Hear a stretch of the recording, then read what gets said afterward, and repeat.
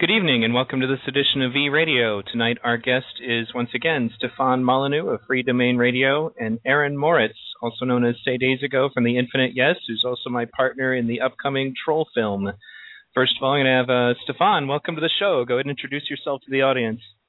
Oh, hi. My name is Stefan Molyneux. I am the host of Freedomain Radio, which is at, shockingly enough, freedomainradio.com, which is, I guess, the largest and most popular philosophy show in the world, in history, entirely due to my cosmic spanning genius. Actually, no, it's mostly just the technology. But I like to take a little bit of credit. And I guess, have I been on you guys' show 2 times before? Twice? You've been on mine. We did a debate. Yeah. I don't remember. I don't think it was twice. This would be the second time. But it was probably so good that it felt like twice. It was like quite a long show. This is my modesty moment, so. Right. And Aaron, go ahead and introduce yourself to the audience. Hey, my name is Aaron Moritz. I make a lot of YouTube videos. You can check all those out at theinfiniteyes.com. With no E in infinite. Yeah, or with the E, however you want to spell it, it will work. Oh, okay, good. Well, tonight I actually have Stefan on to talk about some things that we, this is, in other words, this is not really a debate show. It's more like an elaboration on some things that we agree upon. In particular about the issue of the non-aggression principle. Stefan had agreed to be involved in the project to make the Troll film. We're going to be recording some of that, obviously, today for the footage that will be used in the film. And it has to do with the topic of the concept that the non-aggression principle should apply to basically verbal and written aggression, which ends up being mental abuse and aggression. And Stefan, when we talked about this previously, you had discussed that you had actually stumbled across research that there was actually a very strong potential for actual physical damage from mental abuse. Yeah, so I think that there's 2 big categories, I think, that we want to talk about. And the first is adult to adult, and the second is adult to a child, and in particular parent to child. It's always important to remember that in any relatively free society, adult-to-adult relationships are voluntary and optional and so on. And so if somebody's being a real jerk to you, or some friend is just calling you names or whatever, then you can just click the unfriend button and you have all of those kinds of choices as an adult. But, of course, children are not in voluntary relationships. This is not a bad thing. It's just a fact of biology that children are dependent upon their parents and can't switcheroo their parents to people who suit them better. And so with the parent-child relationship, there are 2 factors. One is the lack of voluntarism within the relationship, and the second is the developmental aspect that is occurring when the child is growing up. So I'm not responsible if my neighbor gets fat, but I am responsible if my daughter gets fat, because I'm buying the food and I'm controlling to some degree her intake and so on. And so I think those are really 2 really important distinctions. And so where I think I would have a tough time coming down that, calling someone stupid as an adult is a violation of the non-aggression principle, repeatedly calling your child stupid, I think it has distinct effects upon, lifelong effects upon depression, upon risk for substance abuse and dysfunctions like smoking and excess drinking and promiscuity and so on, and it has measurable effects on the brain. And so I think because children are, in a sense, in a prisoner situation with regards to their parents, again, that sounds all negative, but I'm just talking about the biological reality of dependence. Parents who verbally abuse and emotionally abuse, and those 2 things are worth distinguishing. Right? Verbal abuse is calling your child names, fatty, stupid, idiot, that kind of stuff. Whereas emotional abuse is sort of the manipulation and the guilting and the threats of the withdrawal of affection and all that kind of stuff. And both of those things have distinct negative effects upon the development of the child's brain. In fact, the same brain areas light up when a child is verbally abused as when the child is physically hit. And there are many studies which show that verbal abuse and emotional abuse have more negative, longer-terming, and deeper effects than physical abuse. And so I think that the parent-child relationship is where we want to focus the most attention, and for the final reason, of course, being that the best inoculation against verbal abuse as an adult is not to be verbally abused as a child, because then you're just much less likely to be bullied as an adult. Do those distinctions make sense to you guys? Oh, yeah, it certainly makes sense. And, I mean, in addition, it also kind of plays into the topic that I was discussing as well, because cyber harassment, cyberbullying is actually taking place against children on the Internet, and it's leading to them committing suicide. So it is interesting. I mean, when it comes down to the non-aggression principle as applied to adults, I tend to think of it, in fact, I got some libertarian friends of mine to agree about this, that, for example, in the Libertarian Party, there's a lot of ad hominem, a lot of personal attack in common discussion, and it's like an effort to shame somebody into going along with whatever it is that you think or you feel, and as a result, you're essentially being aggressive with someone to try to get them, even if they don't agree with you, at least shut up about it so that nobody listening will, take your side of the conversation seriously. Sorry to interrupt. Just speaking of aggression, if you could back off from your mic a bit, it's just getting kind of buzzy in my ears. Sure, is that better? I feel assaulted. Yeah, thanks. Yeah, no, I think that's true, and there, of course, we can all imagine these scenarios wherein verbal aggression can result in harm to someone. There's a film, I think it's called Dog Bites Man, where some crazy guy makes his way into an old elderly woman's apartment.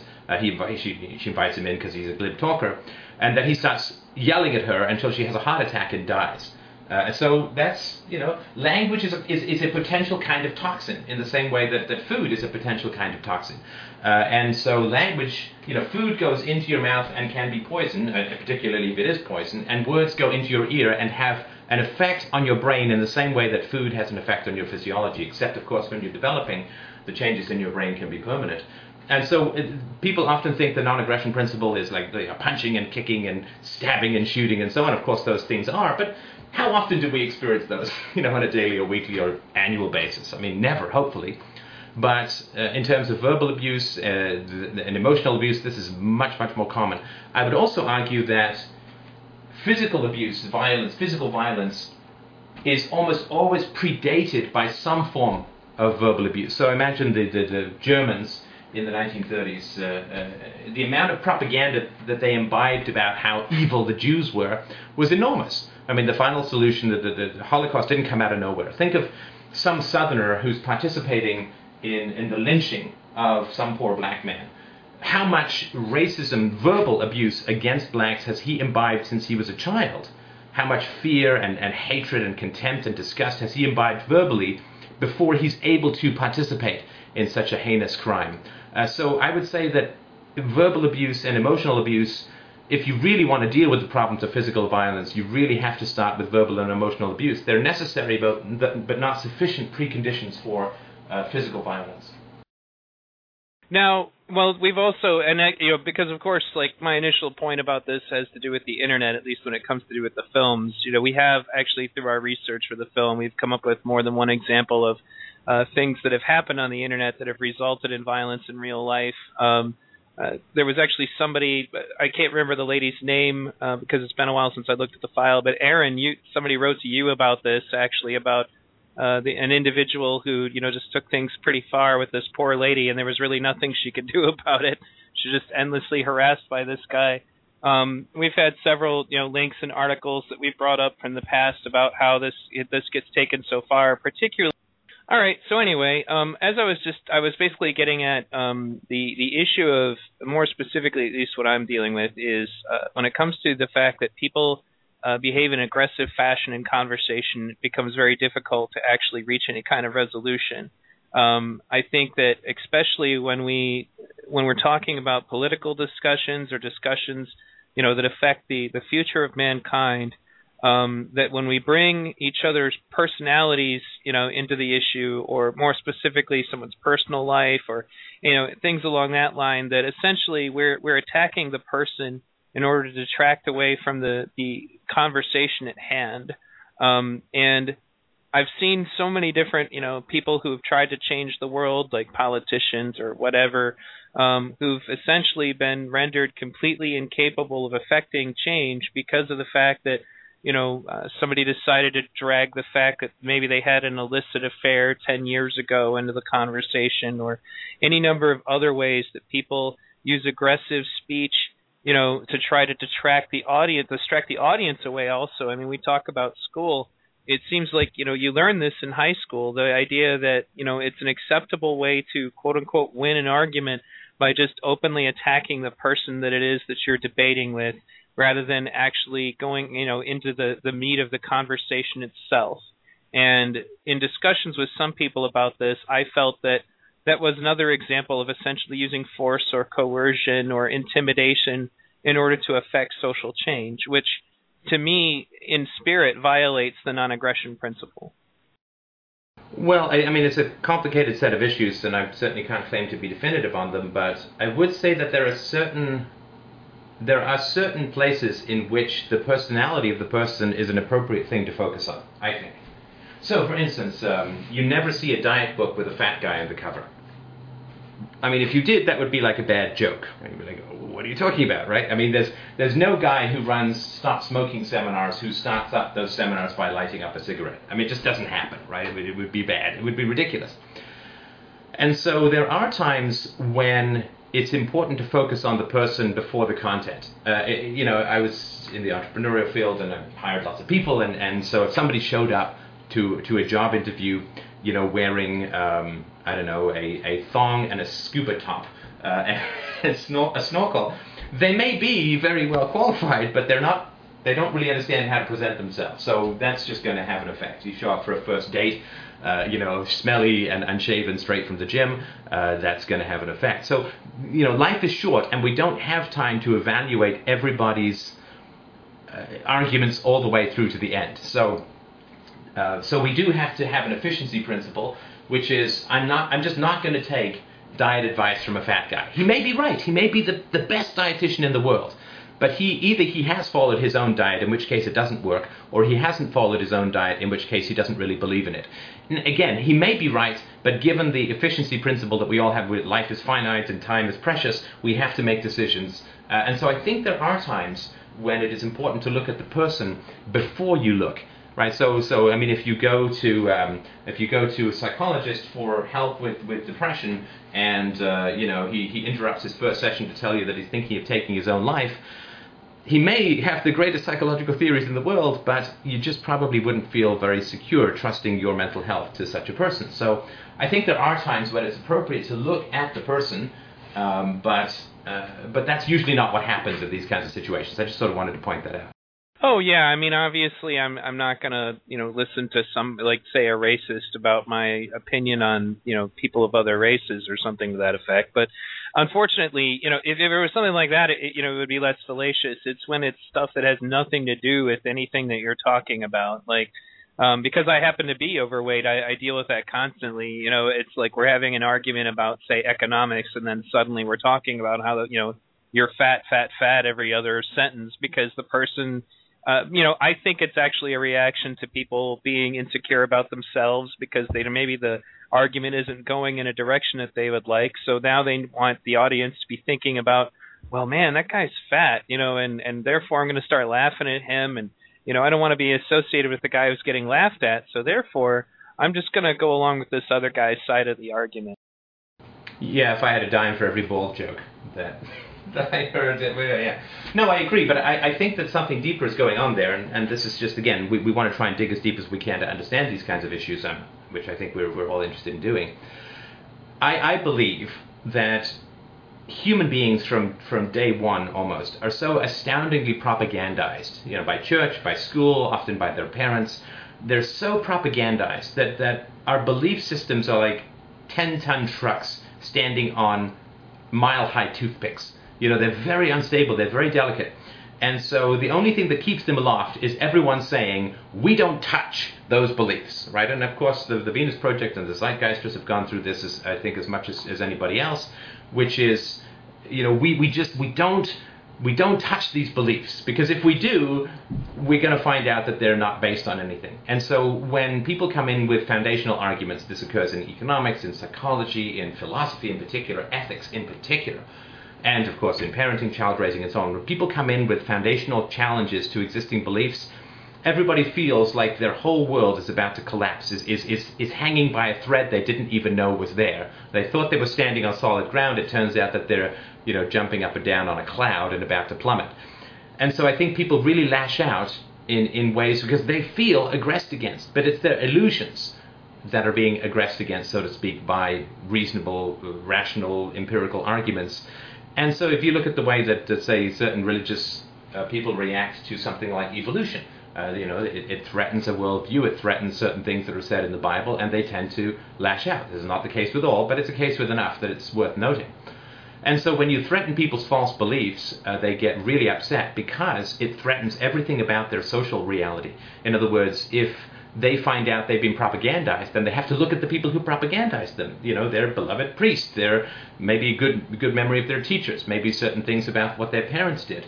And then they have this feeling, okay, so if I bring up if I accept the truth you're telling me and I attempted to bring it to the relationships that I have, how are those relationships going to go? And the sad truth is that most relationships, a lot of relationships, cannot survive a growth from prejudice or ideology to philosophy or science or truth. They're very unstable. They rest on propaganda. If that propaganda is questioned or overturned, then the relationship itself is very often threatened and very often terminal. So people feel that by bringing the truth to them, you are, in a sense, threatening their entire social reality. And that's very scary for people, and they do tend to lash out at that. Right, that's definitely the case, and I think that people don't even realize that that they're engaged in that behavior. I think it's like a defense mechanism, and I keep coming back to the way that children interact in schools. The way that they essentially are even encouraged to kind of even if they don't physically push each other around, it's the never-ending fight to keep people conformed. That's the funny part about it, really, is that the other children, say the popular children, don't actually have any real authority, but they still manage to assume authority, and they enforce it sometimes through physical violence, but also just through mental violence and mocking and ridicule and harassment, and it has a very serious effect on children in general. They go through, and I honestly think that's actually the core of a lot of these violent outbursts that you see, the Columbine kind of shootings, things like that. And I don't obviously by any means endorse what those children did in response, but I think that rather than looking maybe at violent video games and movies that people have been watching forever for these incidents of violence, we should probably be looking into the way that the social dynamic within the school works. And you tell the teachers about it when you're one of those kids, you tell the principals, and they just kind of look at you blankly because they don't have a solution. Well, you can't solve the problem of bullying within the schools until you change the schools fundamentally.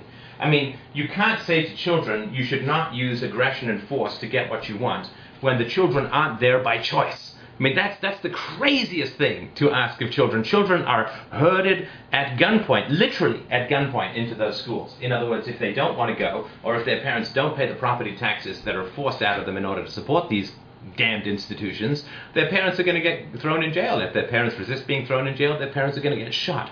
So, I mean, this is a basic reality that is very hard for people to look at. The degree to which we live in a murder-based society. We're just going to throw laws at people, throw them in jail, shoot them if they resist. That's how we get stuff done in our society. And it is contemptible, it is barbaric, it is primitive, it is destructive, it is eating the world by its own tail. And so to me, to look at, and this is what people do all the time, not you, of course, it's what people do all the time, is they see these huge problems in society, and they say, well, the problem, we need to fix the kids. No. You need to fix the environment the kids are in. If animals are behaving weirdly because they're in a zoo, lecturing the animals isn't going to help. You have to set them free. And so until education is set free from this historical, Prussian-based, coercive, violent indoctrination center called the modern school, there's no possibility of dealing with the problem of bullying, because the kids are bullied to be there, and they're simply reflecting the environment that they're in. Well, no, I absolutely agree with that, and I remember I actually linked the video that you put up earlier about how we kind of, create an environment. I mean, obviously, you don't have to sell us too much on that in the Zeitgeist movement. We always believe the environment is the issue. But, the fact that, we do kind of introduce them to violence from the very beginning in the notion that they're forced to be there. I know that when I was going to school, especially towards the end, I mean, it didn't help that I was in a bad neighborhood, and, it was, basically there was a siege mentality because you really could get shot after school. directly, and obviously not by members of the state at that point, but they weren't really in effect doing anything about it. You just kind of felt trapped the whole time you were there, and then you expect kids to learn in that situation. It's not conducive at all.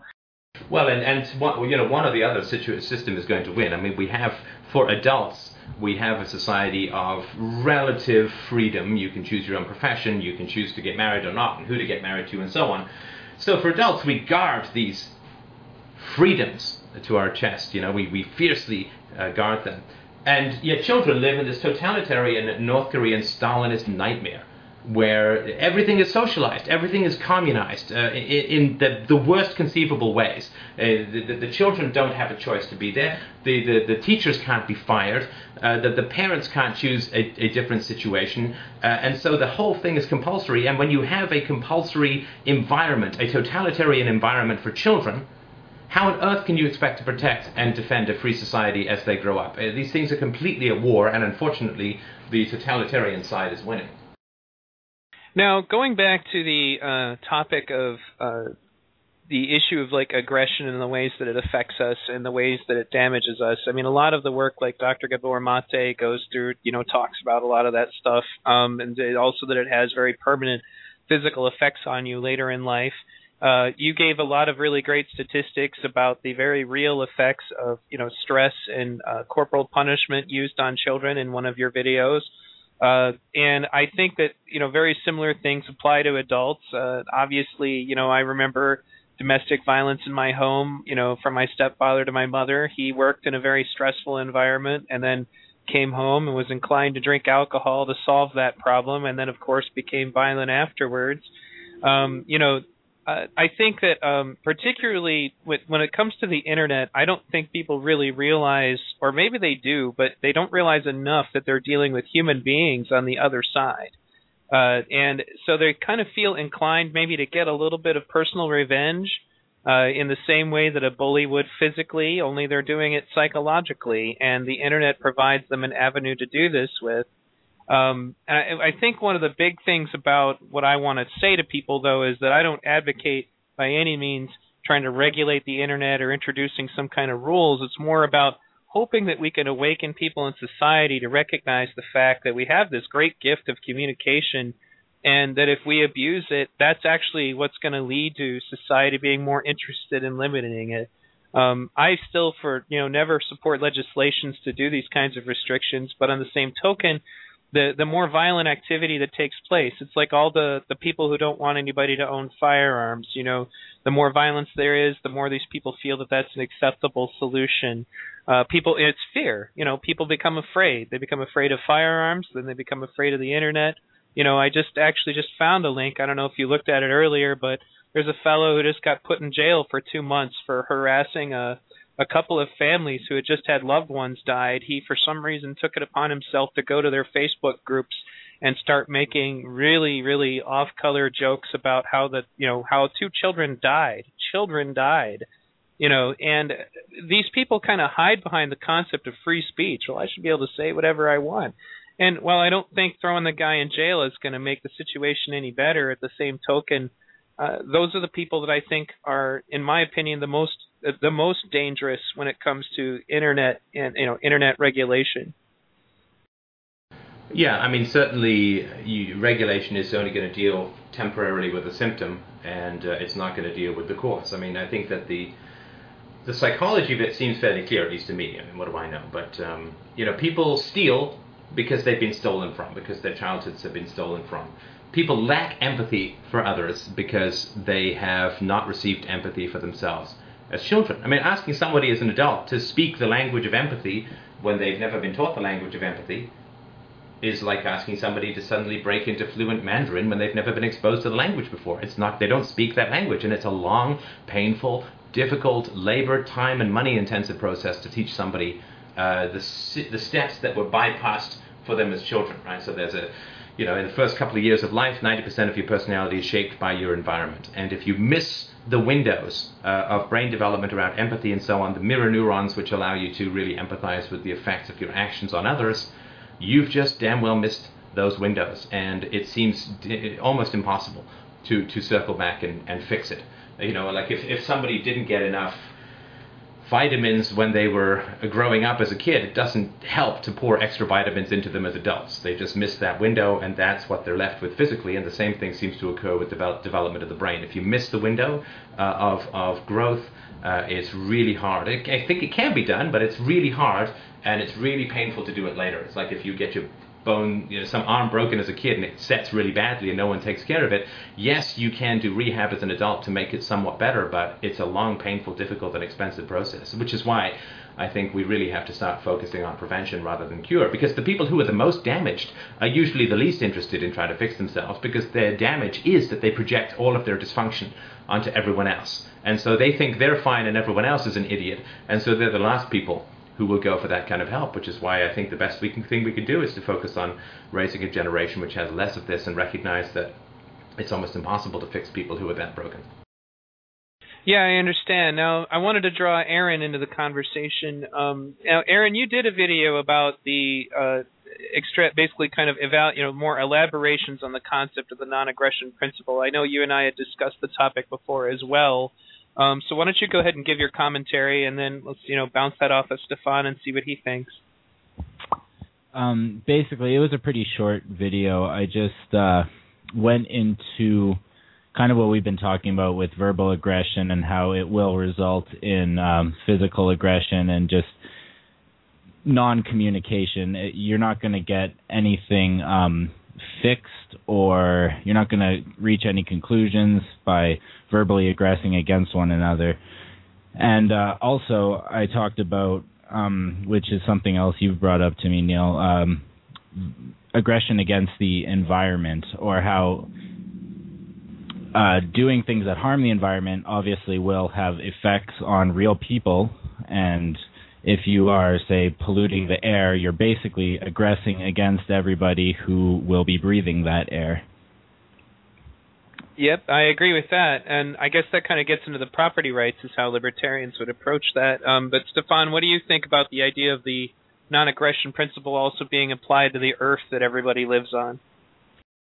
I think that's perfectly valid. There's no question. I mean, if I tie someone up in my garage and leave the car running, that's attempted murder, because I'm putting toxins into their lungs. And make the garage a little bigger and replace the car with a smokestack, and the principle still applies. There's no question in my mind that pouring crap into the air that people are going to end up breathing and developing emphysema or other lung issues from is an absolute act of aggression. It doesn't matter how fast the poison is, within certain limits. It doesn't really matter how fast the poison is. If it's still poison, then that's an issue, and that's something that, I've written about this quite extensively, so I won't bore you with the details, but there's lots of, I think, creative and intelligent solutions that will be brought to bear.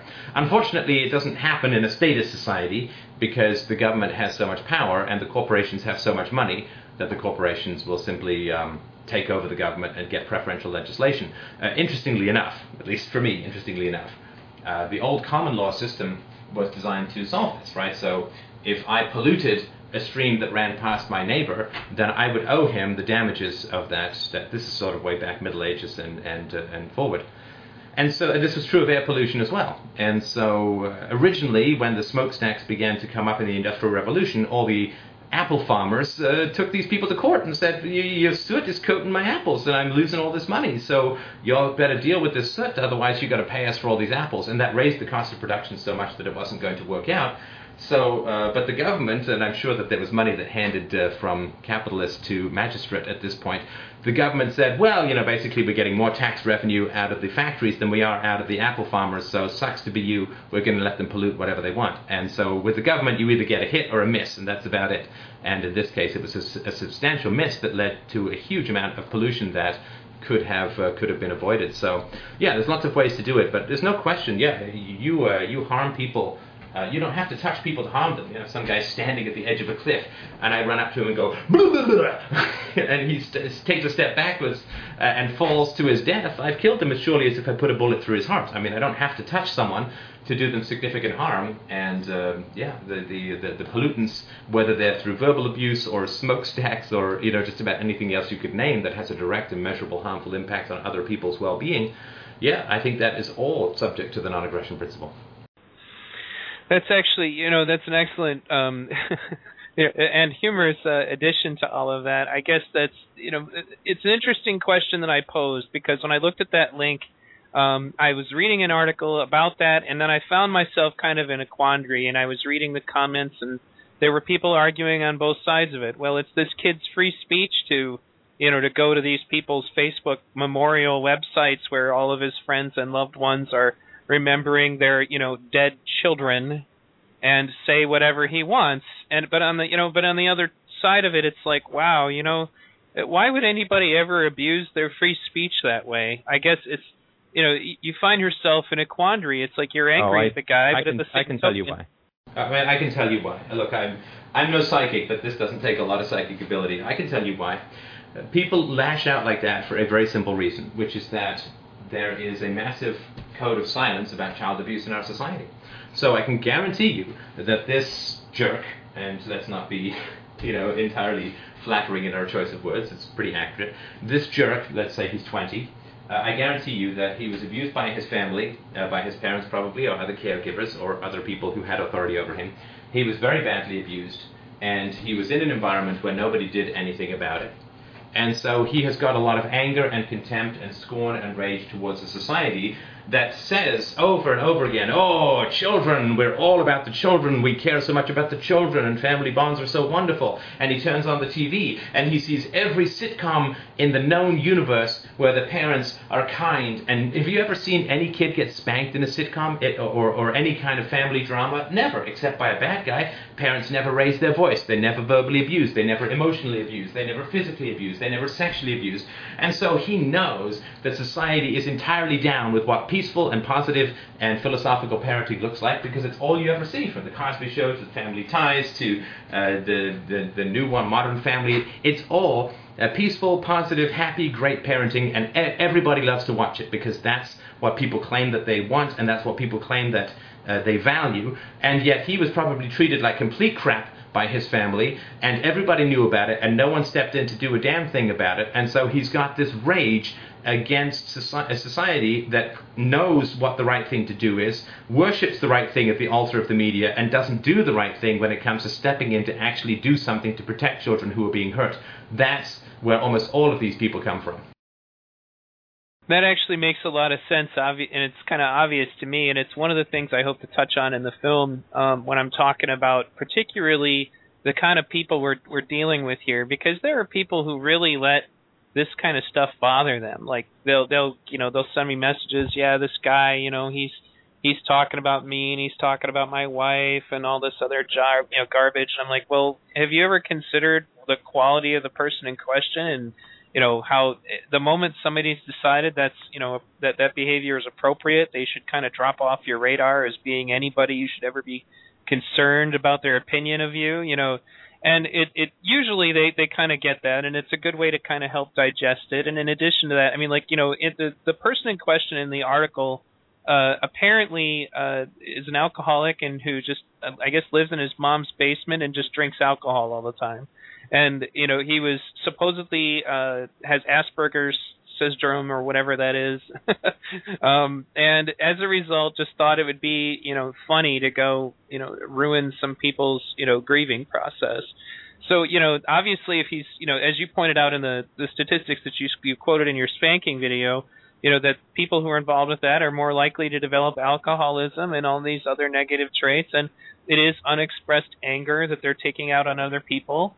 Even the more mild trolls, like there's one that I deal with fairly regularly, and I caught him once on his own forum at one point just admitting to somebody that in person he's a very meek and mild personality, and that he goes to the internet to get out his aggressions. I imagine that what is probably happening is he's getting stressed out or angry at work, and then he comes home and he wants to victimize somebody because he feels victimized, and so he goes to the internet to bully people. And that's the term that I remember using in the past was, I'm sure you've heard the term, well, God made men, but Sam Colt made them equal, in reference to firearms being the great equalizer. Now everybody can be violent. It doesn't matter if the guy's bigger than you. You could just pull a trigger and you can take him down. And the internet creates an atmosphere where anybody can be a bully. It doesn't matter how big you are. Doesn't matter, you can be completely anonymous about it, and you can get your, I guess, rocks off, but it's not healthy to do that. And I think what's even worse is that we as a society don't turn and look at that behavior for what it is and call it out.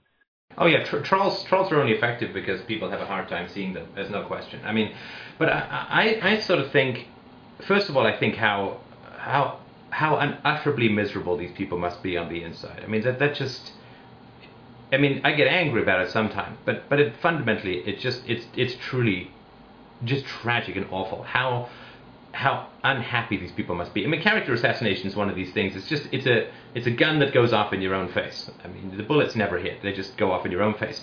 And the other thing I think as well is that it's like a temptation that is reinforcing the sort of behavior or the choices that people make to be aggressive. Whether doesn't matter, it's on the internet or wherever people choose to be aggressive. There's an old Spanish proverb that says, habits begin as cobwebs and end up as chains. So at the beginning, there's just, I feel a little better doing that. And then you're like, but I really shouldn't. I said, I feel a little better. And I do it again, and then do it again. And it changes who you are to do this kind of, in the long run, and it doesn't even take very long, weeks, if not months. It changes who you are as a human being. And I think that what is happening is people are taking the train tracks of their habits, and then they're taking them or pointing them away from the uphill, sunny, wonderful mountaintops with the beautiful view of the future, and they're taking it down into a dark, festering, Mordor-type valley from which it's very, very hard, if not impossible, to back out from. And so every time people act out this way anywhere in their life, where they lash out or they put someone down or they hurt someone to make them feel better, each one of these things is not terminal. It's like each donut doesn't make you a diabetic, but after a certain amount of time, damn it, you're just a diabetic and you can't go back. And so it's each individual choice to do it that is so heartbreaking. And people, I think if they knew where that road led, they'd run from it screaming. But each individual choice, like each individual cigarette, feels good in the moment, and stopping feels bad. But if people knew the sort of spiritual lung cancer they were heading for, that is truly terminal, and it's the worst kind of illness because it will kill your soul without killing your body, and then you become one of the walking dead and the most dangerous specimens of humanity. And so I think it is truly tragic, the degree to which people take these little hits of dominance and destruction without realizing just where it's going to lead them. And boy, I've seen this in my own life with people, that where it leads is so unutterably ugly and desolate that people would run if they saw it, but they don't see it till it's too late for the most part. I've seen research that it actually alters your brain chemistry over time.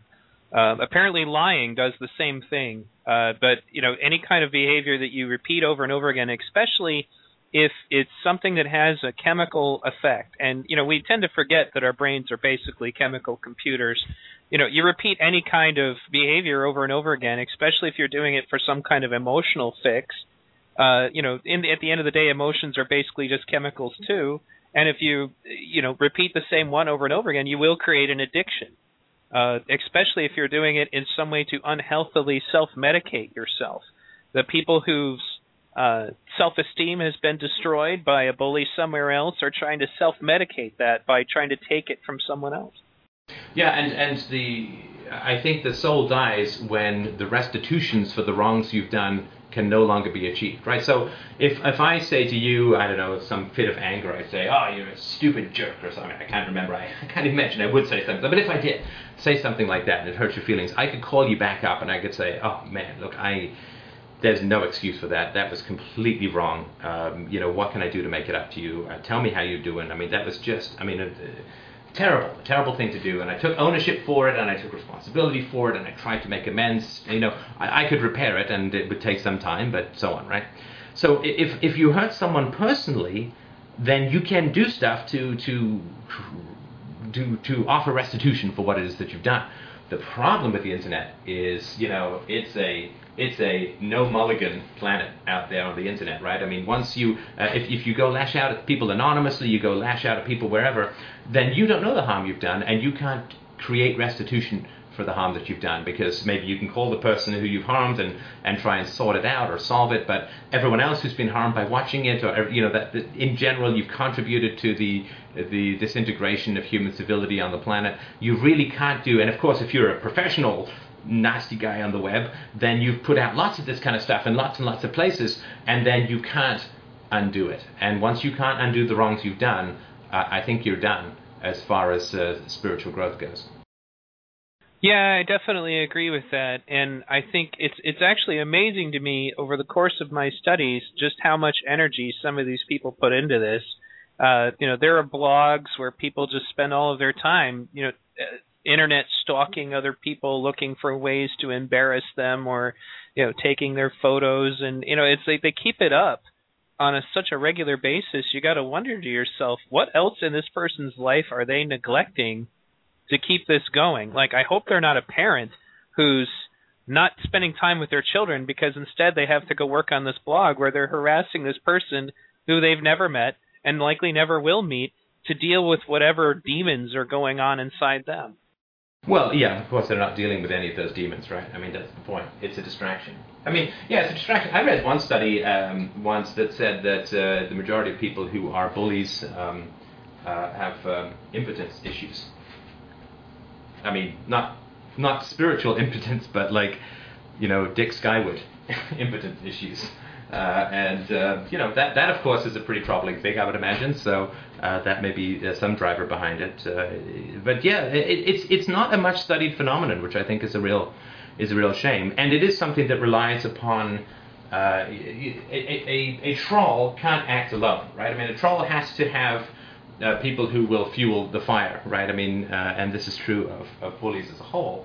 And I think if we were better at seeing dysfunction, I mean, first, if we were better at seeing dysfunction, then we could actually perhaps even reach out to try and help people. I mean, I had a guy on my board. He I wouldn't call him a total troll, but he was pretty verbally aggressive, and I asked him to stop posting a couple of years ago, and he came back and he said, "Listen, I'm sorry, I get it," and I'm like, "Hey, come on back," I mean, I don't have time or energy to hold grudges, so.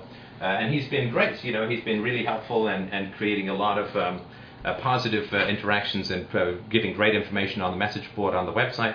And so, people can learn and they can grow and they come back. And yeah, I mean, the people who are banned, of course, will often make some kind of stink. And I just think that's silly. If being on someone's message board, it's like being on a date. So if the date doesn't work out, let's say I don't know, go out with some girl, and then she doesn't want to go out with me again, and so I set up a blog, cursing her in every way imaginable, I think people would kind of understand that she probably did make a good decision to not go out with me again, if that's the kind of guy that I am. And so I think that there is this real tragedy. It's a loss of it. Lots of people are very verbally acute. Bullies can often be very verbally skilled, and you just kind of think, boy, if you could turn that kind of power for good. I mean, imagine the good that could be done in the world if people took that kind of negative energy and put it into something positive. But that's a pretty hard supertanker to turn around after a time. Yeah, I agree. Now, Aaron, did you have anything further as far as commentary on what we've said so far? No, I've just been listening. You guys are good. You're going at it. Oh, and I've been banned too. I mean, I've been banned. I used to be an objectivist, and it doesn't really matter the names of the places, but I would occasionally post some of the stuff that I thought would be of interest to objectivists, because that's very close to the anarchist position. And I got kicked off a couple of objectivist boards just because people found out that I was an anarchist. And, I mean, if I were a troll, then I would immediately go back at censorship and totalitarianism, and if you don't agree with everyone here, they'll just ban you, and I'd start creating blogs and, I don't know, whatever, right? It's like, good Lord, it's their message board. If they don't want me around, that's no problem. I've got a life. But yeah, it is, it is hard to get into the mindset. But again, I go back to what agony, what pain deep down these people must be going through. That this seems like a good use of time. That this seems like a gift. The only gift that they feel they can or want to or are able to give to the world is that kind of negative and destructive energy. And this, again, it's not the internet in particular. It's all over the place. But I mean, how much agony must you be in that this feels like a good thing to do with your time? Well, yeah, and I've been trying to emphasize that. Unfortunately, it really depends. And like you kind of brought up an interesting point in regards to them needing an audience. And if it's just the average troll that you're dealing with, just some guy who's being a jerk, you can just hit ignore, and that'll be the end of it, because he's really looking to get a rise out of you.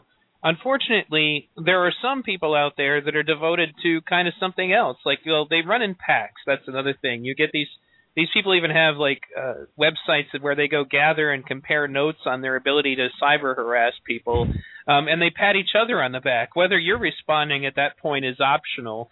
They totally are. Like, oh, did you see this thing I did? Yeah, I made this great YouTube video and it totally crushed this guy, and so they will just feed it. They feed it to each other. Basically. And also, if they have a motive, like, for example, one of the guys who has a blog where he harasses me flat out stated that he would stop doing it if I left the Zeitgeist movement. So he basically threatened me. He stated, if you continue to be part of this political action movement, I'm going to continue to post links about your personal life that are mostly made up. I'm going to continue to, take, clippings that I've gotten off of your Facebook, and I'm going to continue to make fun of your children. And at that point, that's another reason why it feels like it's a violation of the non-aggression principle, because he's trying to affect my behavior, and he's going to terrorize me until I go along with it. And there are people who do this, and once again, I don't think that they recognize it, in general speech on a day-to-day basis. It's like, I'm threatening your self-esteem, and if I start my argument with, well, you're stupid for believing this way, I'm already at that point trying to engage you on a level that's not, intellectual. I'm trying to push you away, push you into believing the way I want you to believe, or even just conceding because you don't want to look bad in front of all of the people who are listening, which is also, I feel, an issue of aggression, because if you're ridiculing somebody, it goes beyond just the issue of trying to hurt someone's feelings. It's the fact that you're distracting the audience away from the weakness of your own argument. In other words, you're trying to basically throw a smoke bomb down, so to speak, to keep people from really thinking about how bad your own argument looks, which is bad for everybody in this situation. And B, you are trying at that point to humiliate the person into going along with you, or at least retreating. And both of these things, I think, hold back mankind so much.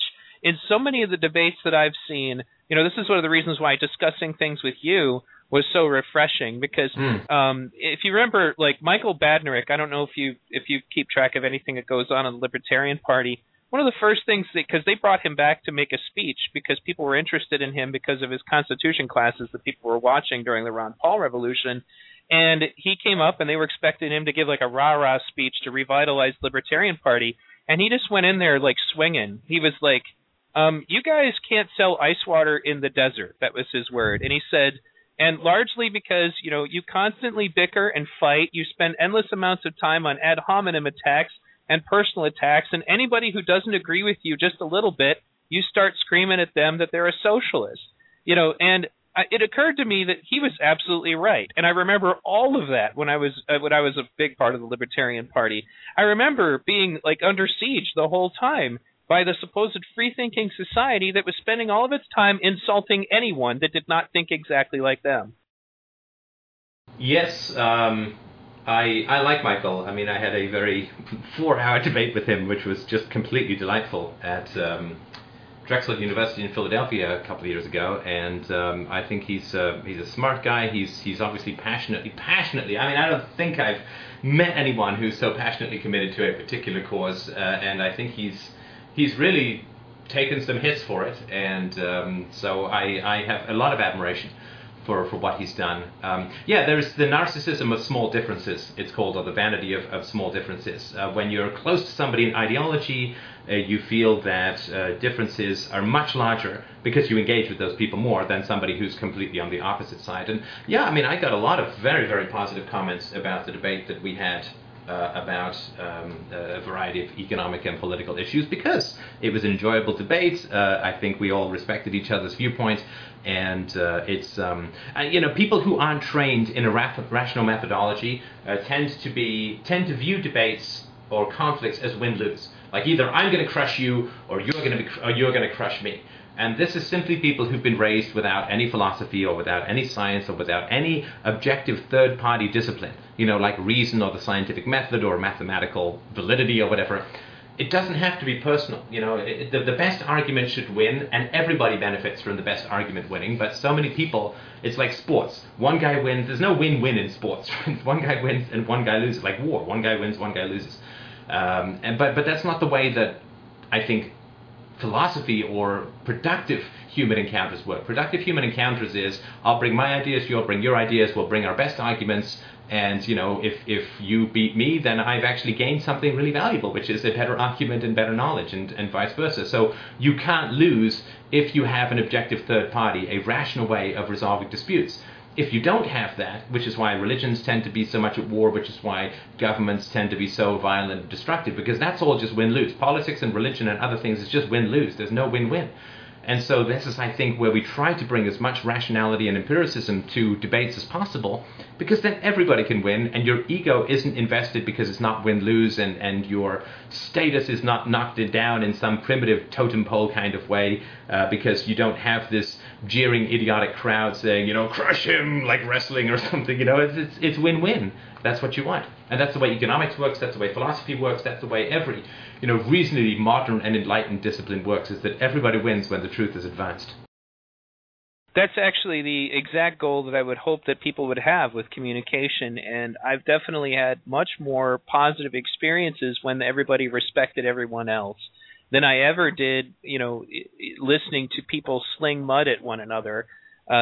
It actually, in so many ways, I feel has hindered mankind's ability to communicate and meet on certain issues. Like, I'm sure, for example, you and I's debate about resource-based economics versus, anarcho-capitalist economics definitely taught people more on both sides of the debate than, say, the argument I could have had, say, with that Rudy Davis fellow, although he was doing his best to be nice, or some of the other people that I've debated with in the past who just spend all of their time. It doesn't take long before we're talking about you're fat, or, you're this, or you're an idiot, or a socialist, or you're in league with the devil, or you just want you want, like this thing they just had where Ron Paul was asked if somebody doesn't have insurance, should they just be allowed to die? Like, the only choice that we have is to use violence and debt and protectionism to inflate the cost of healthcare and to subsidize it by selling off the unborn to creditors.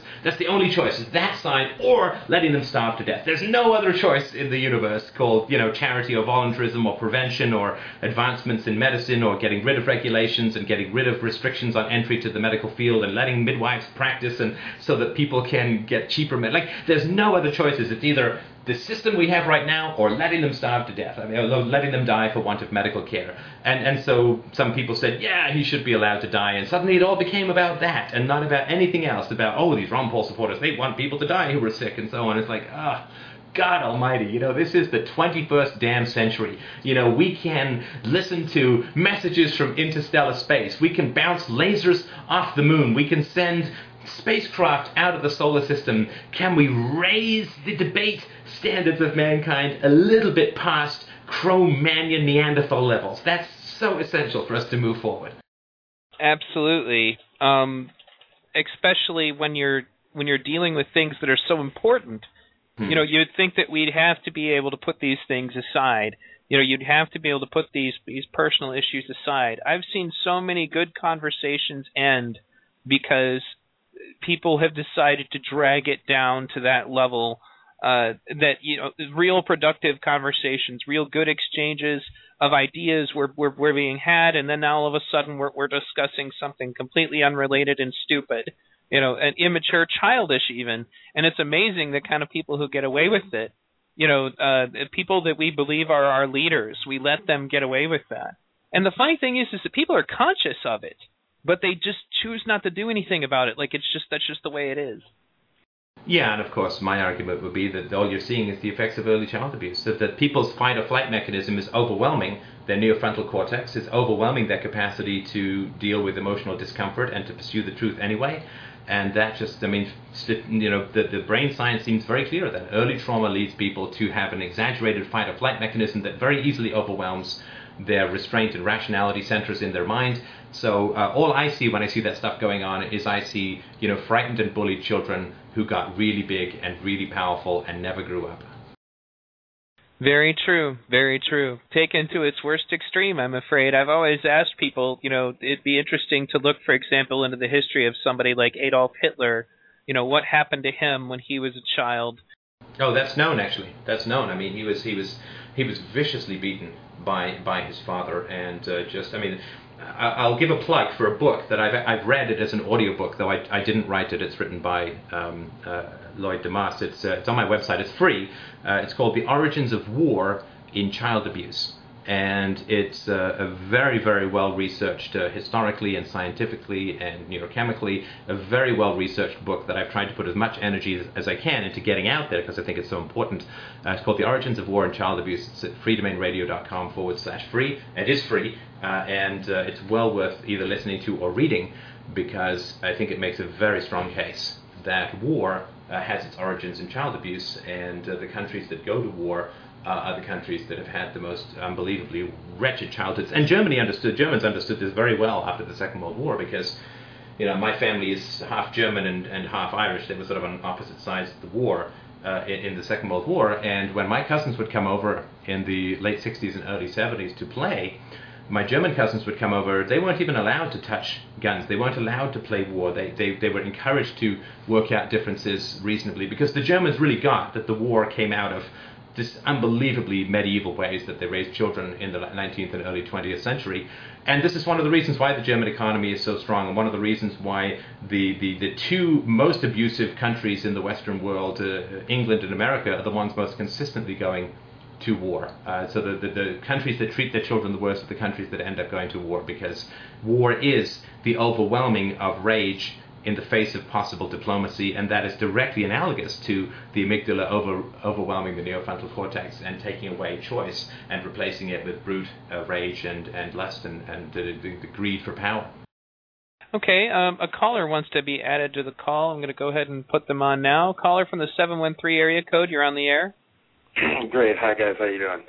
I was just listening, and I'm in the middle of reading a book by Gordon Neufeld and Gabor Mate. It's called "Hold On to Your Kids: Why Parents Should Matter More Than Peers."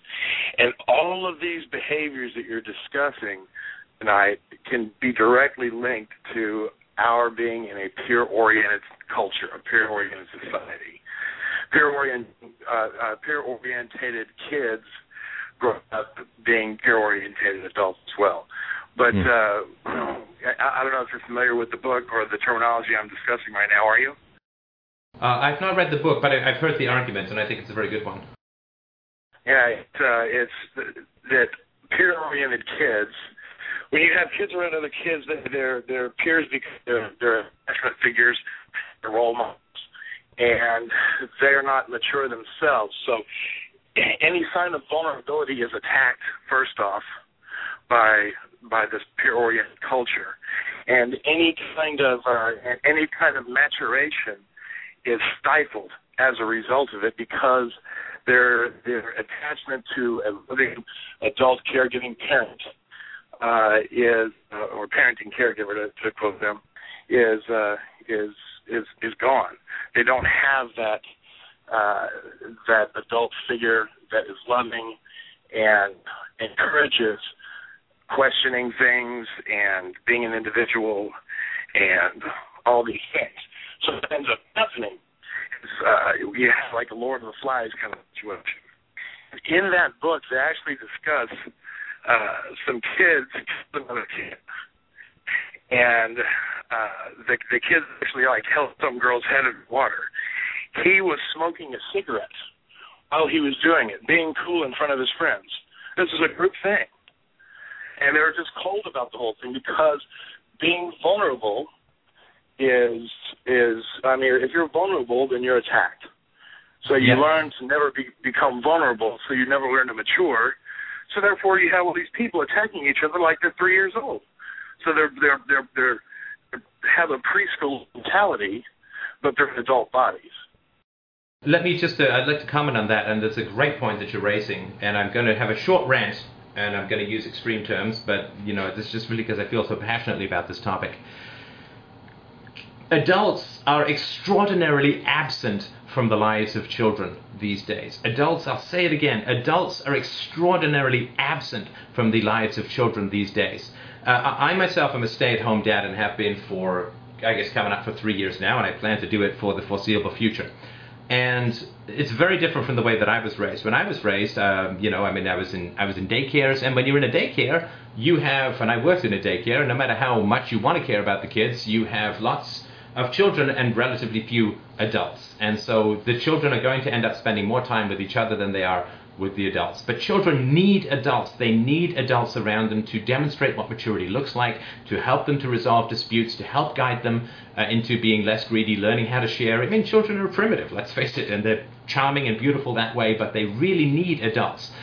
And adults have largely been stripped out of children's lives over the last generation or two simply because it's a combination of two things, right? I mean, so one is the feminism said to women, some feminism said to women, go out and work, that's your way to be fulfilled. And yet still, a lot of women wanted kids and then ended up going out to work. And it's like, I don't understand why you would have children and then have other people raise them and raise them badly. It's always going to be the case when the children vastly outnumber the parents. And the second thing is, when women went out to work, that created a huge amount of collateral because you could tax women's work, or you couldn't tax women's child raising and housework. Created a huge amount of collateral for the government to expand, for the government to use the tax income from women to borrow more, to go into greater deficits, to bribe more people, to the point now where taxes are so high that very few women can choose to stay home even if they want to. So children are growing up without much adult one-on-one time where they actually learn how to become a civilized human being. And you're right, it's this horizontal, under-the-table, Lord of the Flies, kick, grab, take, steal, pinch, spits, whatever, and it tends to go down to the lowest common denominator. And if you look at how celebrity culture works, it's exactly the same as preschool. When you're a kid, if you're a little boy, what do you care about? You care about superheroes and dinosaurs and big, scary, strong things. And this grows up to become superheroes in the movies and wrestlers and guys who work out and have six-packs and all that kind of crap.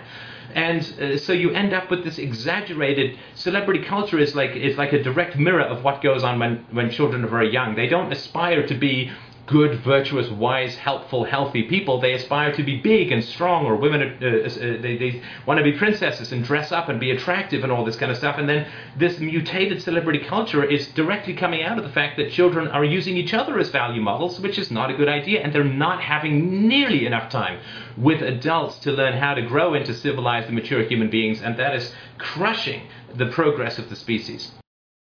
That's actually very accurate, and I believe you had Dr. Gabor Mate on your show at one point. I've had him twice on mine as well, and he echoed everything that you just said about how we don't have enough adult supervision. Kids are just kind of raised around kids, and therefore they're not really evolving. They're not going further than those same behaviors.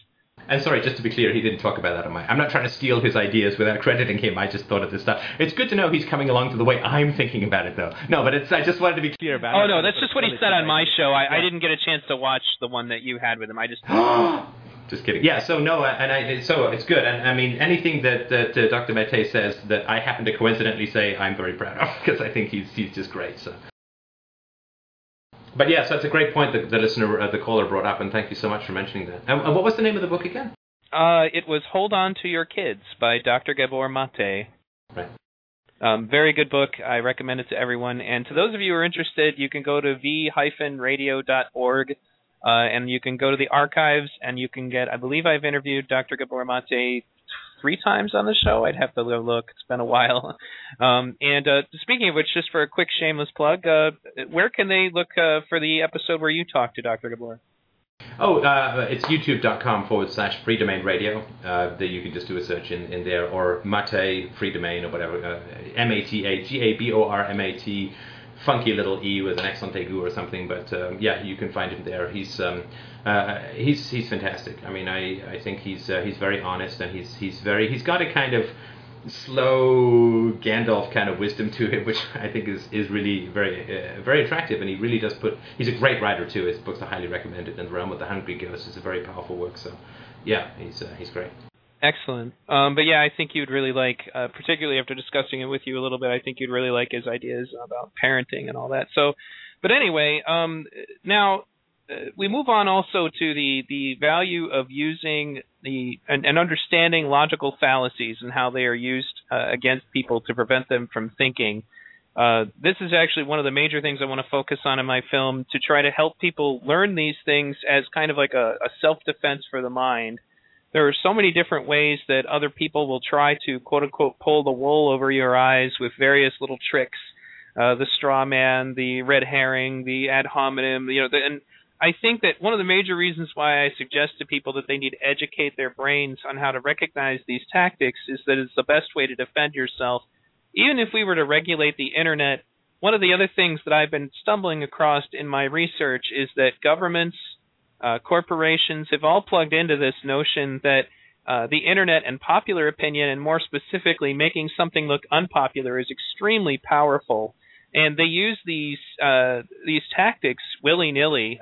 Like they have people pretend to be consumers going to other people's websites and slamming on their products, like the Xbox 360. There might be people from Sony on those forums saying, "I hate this system, I despise it, this is why." Or we've got like evidence of there's a Tea Party lecture that you can watch where they say to do this for any liberal book. Just do searches on Amazon and rate all the liberal books at 1 star, even if you haven't read them, and then rate all the conservative books 5 stars, even if you haven't read them.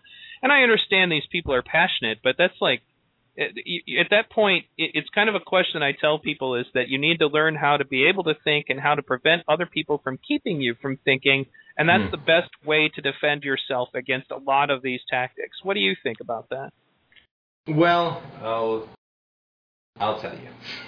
Okay. And I'm going to say this without a shred of humility, and then people can tell me what an arrogant jerk I am. But I genuinely believe that I'm not going to stroll up to Eric Clapton and start jamming with him, because I suck at the guitar. And I know that I suck at the guitar. I've tried, I really have. Played it till my fingers bled, as the Canuck sings, but I suck at the guitar. I did 10 years of violin. I wasn't too bad at the violin, but guitar is just bad all over. I just, can't get it down. But I recognize that. I even though I spent, I don't know how many hours trying to learn the damn thing, I can do one song badly. I mean, it's embarrassing. I had to stop. just had to stop. But I know that, and I genuinely believe that the statistics seem to be it takes about 10,000 hours to become really good at something. Really fluently good at something. It takes about 10,000 hours. One of the reasons the Beatles were so good is they went to Hamburg for a couple of years and played for 8 or 10 or 12 hours a day. I mean, that's one of the reasons they're so good. And so I really believe that it takes... And people don't understand that about philosophy. Every damn fool who can type thinks that he can debate philosophy or understands philosophy or know how a rational argument works. And I think that we're born pretty rational. I mean, my daughter's 2.5 and can out-argue me sometimes. I mean, she's just really rational. But I think so we're born that way, but it's replaced with all this junk that serves the powers that be. But I get that one of the things I've done is since the age of 16 or so, I have been working really hard on philosophy. And I totaled it up. I have about 30,000 hours of philosophy under my belt over the past... it's almost 30 years now. And so I'm good at it. I mean, I'm certainly I'm not immune to mistakes or these kinds of things, but I'm pretty good at it. And I respect that. I don't think that because I've seen a couple of Bruce Lee films that I can jump into a black belt judo competition and do anything other than get my ass kicked and fall over. So I recognize that, but the problem is that people don't recognize that. And this is a point that Herbert Spencer made in the 19th century. He says, it's not bad to have opinions about economics. It's just that when you don't know how little you know, you can be very dangerous. And this is very true when it comes to things like ethics and philosophy and even debating. Look, it takes a lot of training to debate. I mean, I started debating formally when I was in I guess 16 or 17 in high school. I debated all through university, went all over Canada and some parts of North America doing these formal professional debates. It takes a long time to learn how to do it properly and to learn how to, you don't just give some idiot on the street corner a knife and say, my appendix is hurting, can you just get to work? No, you want someone who studied it for a hell of a long time so they don't screw it up. And the same thing is true when it comes to debate. So for me, I sort of feel like I'm a prize fighter who's been training for like 20 years and has really quick footwork and a couple of championship titles under his belt. And these little girl guides come in and start swinging with their cute little fists, thinking that they're doing some damage. And it's like, you need to train. There's no shortcuts. You need to learn this stuff. And it's embarrassing for me to see how many people wade into debating having no idea how to establish an argument, how to support with evidence, how to avoid the common logical fallacies, which we've all been trained into using by all the crap we learned in high school and junior high school. But people don't know how little they know, and they get really sensitive when you try to point that out, right? I mean, so, to me, it's just watching a bunch of people wade in, like, it's just watching a bunch of idiots wade into a field of expertise with loud opinions who know almost nothing about what they're doing and are just getting in the way of people who do. And then afterwards, of course, that they don't have to do any of the studying that you and I have done. They can just call me fat and you bald, and then focus on that for a while, and then they've won. Because of course we stopped talking to them, which in the aggression language means he's running away. Yeah, he's running away. He can't take the power of my arguments, and he's of course. Yeah, no, absolutely. And but this is the price of helping to do our little bit to save the world. I mean, this is you have to deal with the fact that debate and philosophy and argumentation and economics is just one of these areas that everybody who's an idiot thinks that they know what they're doing. And look, I mean, I do meet some people who school me on various things. I've corrected myself on air in the face of superior arguments. I think that's wonderful. I think it's fantastic. But people who don't know how to do it and don't know that they don't know, well, see, that's not a big deal, right? But if I go into some judo competition, pretend to kick and fall over, everyone's going to laugh at me. But the problem is that when, you and I go into debate with someone and, they start saying, you're fat and you're bald, everyone cheers them, right? So it's the audience is also part of the problem, but that's been the case ever since the days of Socrates. But until the audience gets that there is a skill set that people need to learn, that they need to have grown up, that they need to have dealt with some of their personal issues in order to debate things about ethics, like ethics, without triggering their own or other people's defenses, that they need to, Socrates said, know thyself, know thyself. That is the beginning of wisdom. That is the beginning of wisdom, because until you know who you are, you can't study the world. And so many people just want to go out there storming out, trying to solve all the problems in the world without having looked in the mirror first, and they end up doing so much damage. It's incalculable. Absolutely. It's something actually that pops in my mind about it is that when somebody is truly secure in themselves, they're extremely quick to admit when they're wrong, because you don't want to be wrong. There's two ways to look at that. You can either pretend that you're not wrong and try to convince everyone else that you're not wrong, and then insult the other person so that they're not paying attention to the fact that you were in fact wrong. Or you can say, I don't want to be wrong, so I adopt a new idea. And then now I'm no longer wrong, because now if somebody asked me about that same topic, I'd give the correct answer because I know the correct answer, because I learned something from my intellectual exchange that I had with somebody the other day. And I realized that not everybody gets that. There are people, for example, who communicate with me, who say, VTV, I rarely, VTV, using my internet call sign, I rarely see you, admit that you're wrong. And I say that's actually because rarely do I ever get involved in a conversation about things that I don't, where I don't know what I'm talking about. I'm very in touch with my own weaknesses and the things that I'm not any good at. So I just don't get into arguments like that. I know, for example, I'm terrible at math. I have a learning disability in math. There's no point in me arguing math with anybody. Why would I? But when, and when somebody does say something that makes more sense and I go, oh yeah, you're right. And then I just keep talking. It doesn't need to be a big knockdown, drag out fight where two people are going at it. And then eventually after 3 hours of yelling insults at each other where the other guy concedes, that actually makes it less likely that the person is going to admit that they're wrong, because now you've drawn their ego into it. Yeah, but even if you look at the language you used at the beginning, say, you're wrong or I'm wrong. Well, my identity is not associated with my arguments. The two are very separate.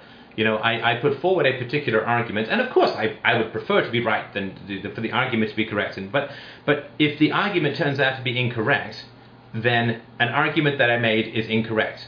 Or an argument that I've made is wrong, or an argument I made is fallacious, or self-contradictory, or whatever. It doesn't conform with the evidence. But that's not me. That's an argument that I have created. That doesn't mean that I, as a human being, as an entity, am wrong in some existential way. It's like, no, I just, I made an argument that was wrong. But that's not, I'm wrong or you're wrong. It's like, I think that we could think better together. I mean, that's the way I always try to approach debates. I think that we could think better together, and generally that turns out to be the case. Absolutely. And I think that mankind in general will do better when we have these kinds of exchanges without any kind of fear. I think that fear is the best way to deactivate the brain because of the fight or flight that you were talking about earlier. And as soon as you've invoked something that makes somebody afraid, they're thinking less. They're not thinking more. And then it becomes win-lose. It becomes the gazelle and the hungry lion. Like either the gazelle gets the way and the lion gets hungrier, or the lion catches the gazelle and the gazelle gets dead. And that's the level, unfortunately, that we're so often working at. But see, this is the way it all comes back to childhood, as I consistently beat the same damn drum. If you have a toy, if we're 3 years old and you have a toy and I have a toy, and I want the toy and I take it from you, then I have the toy and you don't. That's win-lose. Right, but this is the toy is like the truth, and people are like, I yank it from you, and now you don't have it, and I have it, and I'm better, and you're crying, and I'm dancing, and but this is the level. Children have a tough time conceiving of win-win negotiations, very tough time, and that's exactly how they should be, by the way, because children grow to get resources, because throughout most of history there weren't enough resources to feed children, so children had to be aggressive in getting their resources and not sharing, because otherwise they would often die from starvation or neglect or want or whatever. And so I'm very glad that my daughter doesn't like to share. I mean, it would be weird if she did. It would be like some sort of, when you reincarnated as a tiny little Mother Teresa here, that's no good. So I'm very, but she needs to understand that she's in a situation of abundance, that, if I take something, she can still have something, and she can share with other kids, and she can learn to enjoy other kids playing. You can play with other kids, but this is the level at which people get stuck, and so they end up with the truth being a toy that they have to grab violently from someone else so that other person cries and they are victorious. They just, again, and it's a lack of parental involvement, a lack of authority involvement that teaches them how sharing is beneficial in the long run, but it requires a longer view of cause and effect than children are born with. And again, there's nothing wrong with the kids. They're doing exactly what they should be doing. My argument is that the adults in their life aren't. Right. I think actually that there is somebody else who's interested in calling in, and I know you need to go soon, so I won't take too much longer on this. But I do want to thank you for being on tonight, and go ahead and give the link to your website, and basically the people who are interested in hearing more of your work.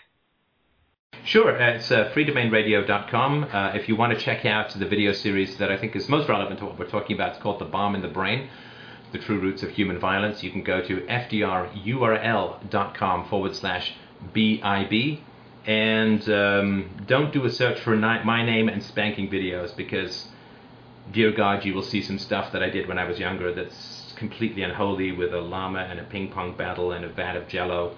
But maybe if you just stick to my YouTube channel and search for it there, you might bypass the stuff that will make you wish you were blind, or may actually make you blind yourself. That has been recorded, so I hope that helps. Excellent. Well, let me go ahead and bring this person on. Caller from the 631 area code, you're on the air. Hello, how are you doing? Not too bad. I was just listening to the conversation, and it was very profound. I agree with a lot of the points. I notice when I speak with people that are very aggressive in debating, being open-minded seems to be whenever you agree with them, And it's brought me to a new, form of delivery for certain things. One thing I did notice with the non-aggression principle, what I've noticed is for things that I don't feel are good or for the betterment of the planet and people, I don't support. And, I realize that if you want to get rid of something without violence, the best way is to starve it. And anytime you give something to it, it'll come back to life. And, it's very important. The two of you brought up some pretty good points with in debates. I've kind of categorized it when somebody tries to take it somewhere else. I realize that is like an evasive and also projection. So if I'm say if I talk about something that's wrong right now, if it's modern day slavery, somebody might say, well, they had slavery at this time, and I say, well, that's projection. We're not talking about slavery 300 years ago. We're talking about right now. And I wouldn't want to say a majority, but sometimes it seems to be. People seem to be actually mentally less. Even a lot of people that have graduated college and have degrees, to find free-thinking individuals seems to be less and less. I think it's Russell Blaylock, he produced a video talking about they are producing people with less people with higher IQs and more people with lower IQs, directly linked to like food and what they're putting in the water and just not having more natural choices in fruit. And I brought this up with a man that I know that runs the supermarket, and I said I've noticed when I come in here since I've been a child, you've had Pepsi or soda and sugar, and there has never been a shortage. Any time I come in here, you'll always have those two items. But to find an organic apple or an unsprayed orange, you might have it and you might not. So, that also, but then also the fact that I can pay less for an apple sprayed with something like poison, but I have to pay more for an apple that isn't sprayed with poison. Well, I find this interesting. It is a bit of a tangent, and we don't have a lot of time left. Could you get? I think actually Stefan would point out that one of the other things that's lowering IQs is this child abuse issue. You talked about that as well. If you want to comment on that, Stefan, that statistically children are coming out with lower IQs because of child abuse and spanking. Yeah, look, statistics vary, but there does seem to be a trend upwards in child abuse. Whether that's an increase in the reporting of child abuse or the incidence of child abuse is you can't know for sure. Child abuse tends to be increasing, particularly in America and in the UK. This results in low. You see the myth of the dumb American. The dumb American. Well, no, the reality is that American children tend to get more abuse, which means that they result in 3 to 5 point less IQ, and that's significant. That's a significant amount of intelligence that gets shaved off just through spanking. That's just through spanking, let alone other forms of abuse. 40% of Americans believe that Jesus Christ is going to come back within the next 40 years. These people have not been taught critical thinking. You can't be taught critical thinking and be a fundamentalist. The two are polar opposites. Or, if you are, you have a huge split in your personality where one part is medieval and one part is scientific, which is also very dangerous. So I would agree with that. Now, the problem is, of course, that people who can't afford the more expensive apples are better off having some form of apples. I don't think it's necessarily poisons in the environment, though I don't think those are very good. I think education has gotten a hell of a lot worse since the 1960s when it became impossible to fire teachers. But it takes a while because you still got good teachers from the old system, in the same way that NASA did a lot of good engineering in the 1960s and 1970s and now sucks because it takes a long time for the original ethic to be replaced with the sort of bureaucratic ethics. So schools are a lot worse. Peers don't educate each other nearly to the extent that adults will educate children. And so less exposure to adults means less exposure to education and more exposure to the emotionally terrifying interactions often with peers. So worse education. I think the food has gotten worse simply because people have less time to cook quality meals. And I agree with you with all of that. Video games, again, I love video games myself. No problem with video games whatsoever. But they will teach your fight and flight mechanism and your stimulus response and your motor skills. They don't teach you philosophy. They don't teach you ethics. They don't teach you virtue. They don't teach you deferral of gratification. And quite the opposite in a way. So, I mean, you could go on and on. There's a cluster, a huge number of factors. Education, lack of access to adulthood, overexposure to peers, some bad food, child abuse increases, the continuation. 90% of children in America are spanked. It's horrendous. And so I think that there is a sort of dumbing down. On the other hand, other improvements have been pushing up IQ, but I think that's in different segments within society. And if you put that into sort of government schools with the sort of socialized housing that goes on in government projects where so many people are sort of single parents, single-parent households headed by women are very bad for boys, bad for girls too. And so there's a huge amount, this underclass of people who are understimulated, who don't see people work and thus have less of an incentive to get an education and to defer gratification and take those crap jobs that get your first foot on the rung of the ladder. all of these things are contributing, I think, to a great dumbing down. I think I've certainly noticed it, and I think you're not alone in that. The last thing I would say is remember what George Carlin said. You know how dumb the average person is? Well, half of them are even dumber, and I think that's just something to remember. It's sad, but true. Yes. Thank you for calling in. Did you have a final point? Yeah. What I do notice from the 70s, 80s, and 90s and now is that from back then, the problem with the child abuse, the unnatural foods, and what I've seen to be a perpetual state of immaturity, we basically have a vast amount of adults that aren't mature. And the behavior that we can look at from adults in America and a lot around Western countries around the world is a very immature view. You'll find a few that can think logically and reasonably and will see that violence isn't the answer. But many of them are just immature. Politics will show us this clearly. We have immature people that are in powerful places that use might as right and massive tools like television, radio, and newspaper to brainwash the people. I mean, we can clearly see from this past week that just happened the amount of propaganda that was going into actually celebrate death. And a girl made a very good point. She said, look, I don't celebrate my grandmother's death. She goes, I might celebrate her birthday that she's been passed, but to celebrate the funeral day is just morbid, and it's very close to people worshiping in a church. You know, a woman's breast is illegal to see, which gives us life. So the symbol of life is illegal, but to see a man almost naked on a piece of wood with a little bit of blood and in a suffering stance, that's not only legal, but it's worshipped.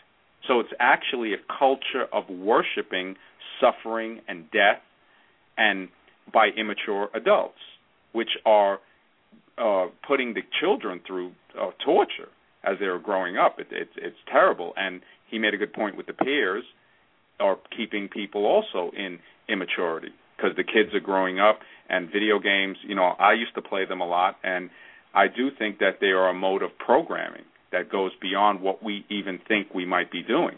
We could be playing a game thinking it's a flight simulator, but who knows? We're watching a lighted box, a square lighted box that is a tool similar to what hypnotists use. So it really could be a form of hypnotizing. When I see a child that will recognize a McDonald's symbol or a Pepsi symbol but doesn't know a leaf, you know, that goes to a certain tree, I start to realize we might know things that doesn't really matter. You know, what does really matter more? How to create a sustainable planet, plant food, know the seasons, know the when something's ripe, or know symbols from media and pop stars and when a video game comes out or a movie. So just logical sense, common sense. I don't like to call it because it's really uncommon. So I guess that was the point that I really wanted to make. Okay, well, thank you very much. And obviously, you should consider being a panelist on a future show. Obviously, you have a lot to say. Yeah, I listened to the show to that guy. I listened to him all night. I think that was just great. Beautifully put. I mean, I couldn't argue with the thing that you said. I think that was just beautifully and movingly put. And I even abandoned a bad joke just to continue listening. And that's hard for me to do. That's my addiction. So. Okay, well, I guess then to cap things off, because I know you need to leave,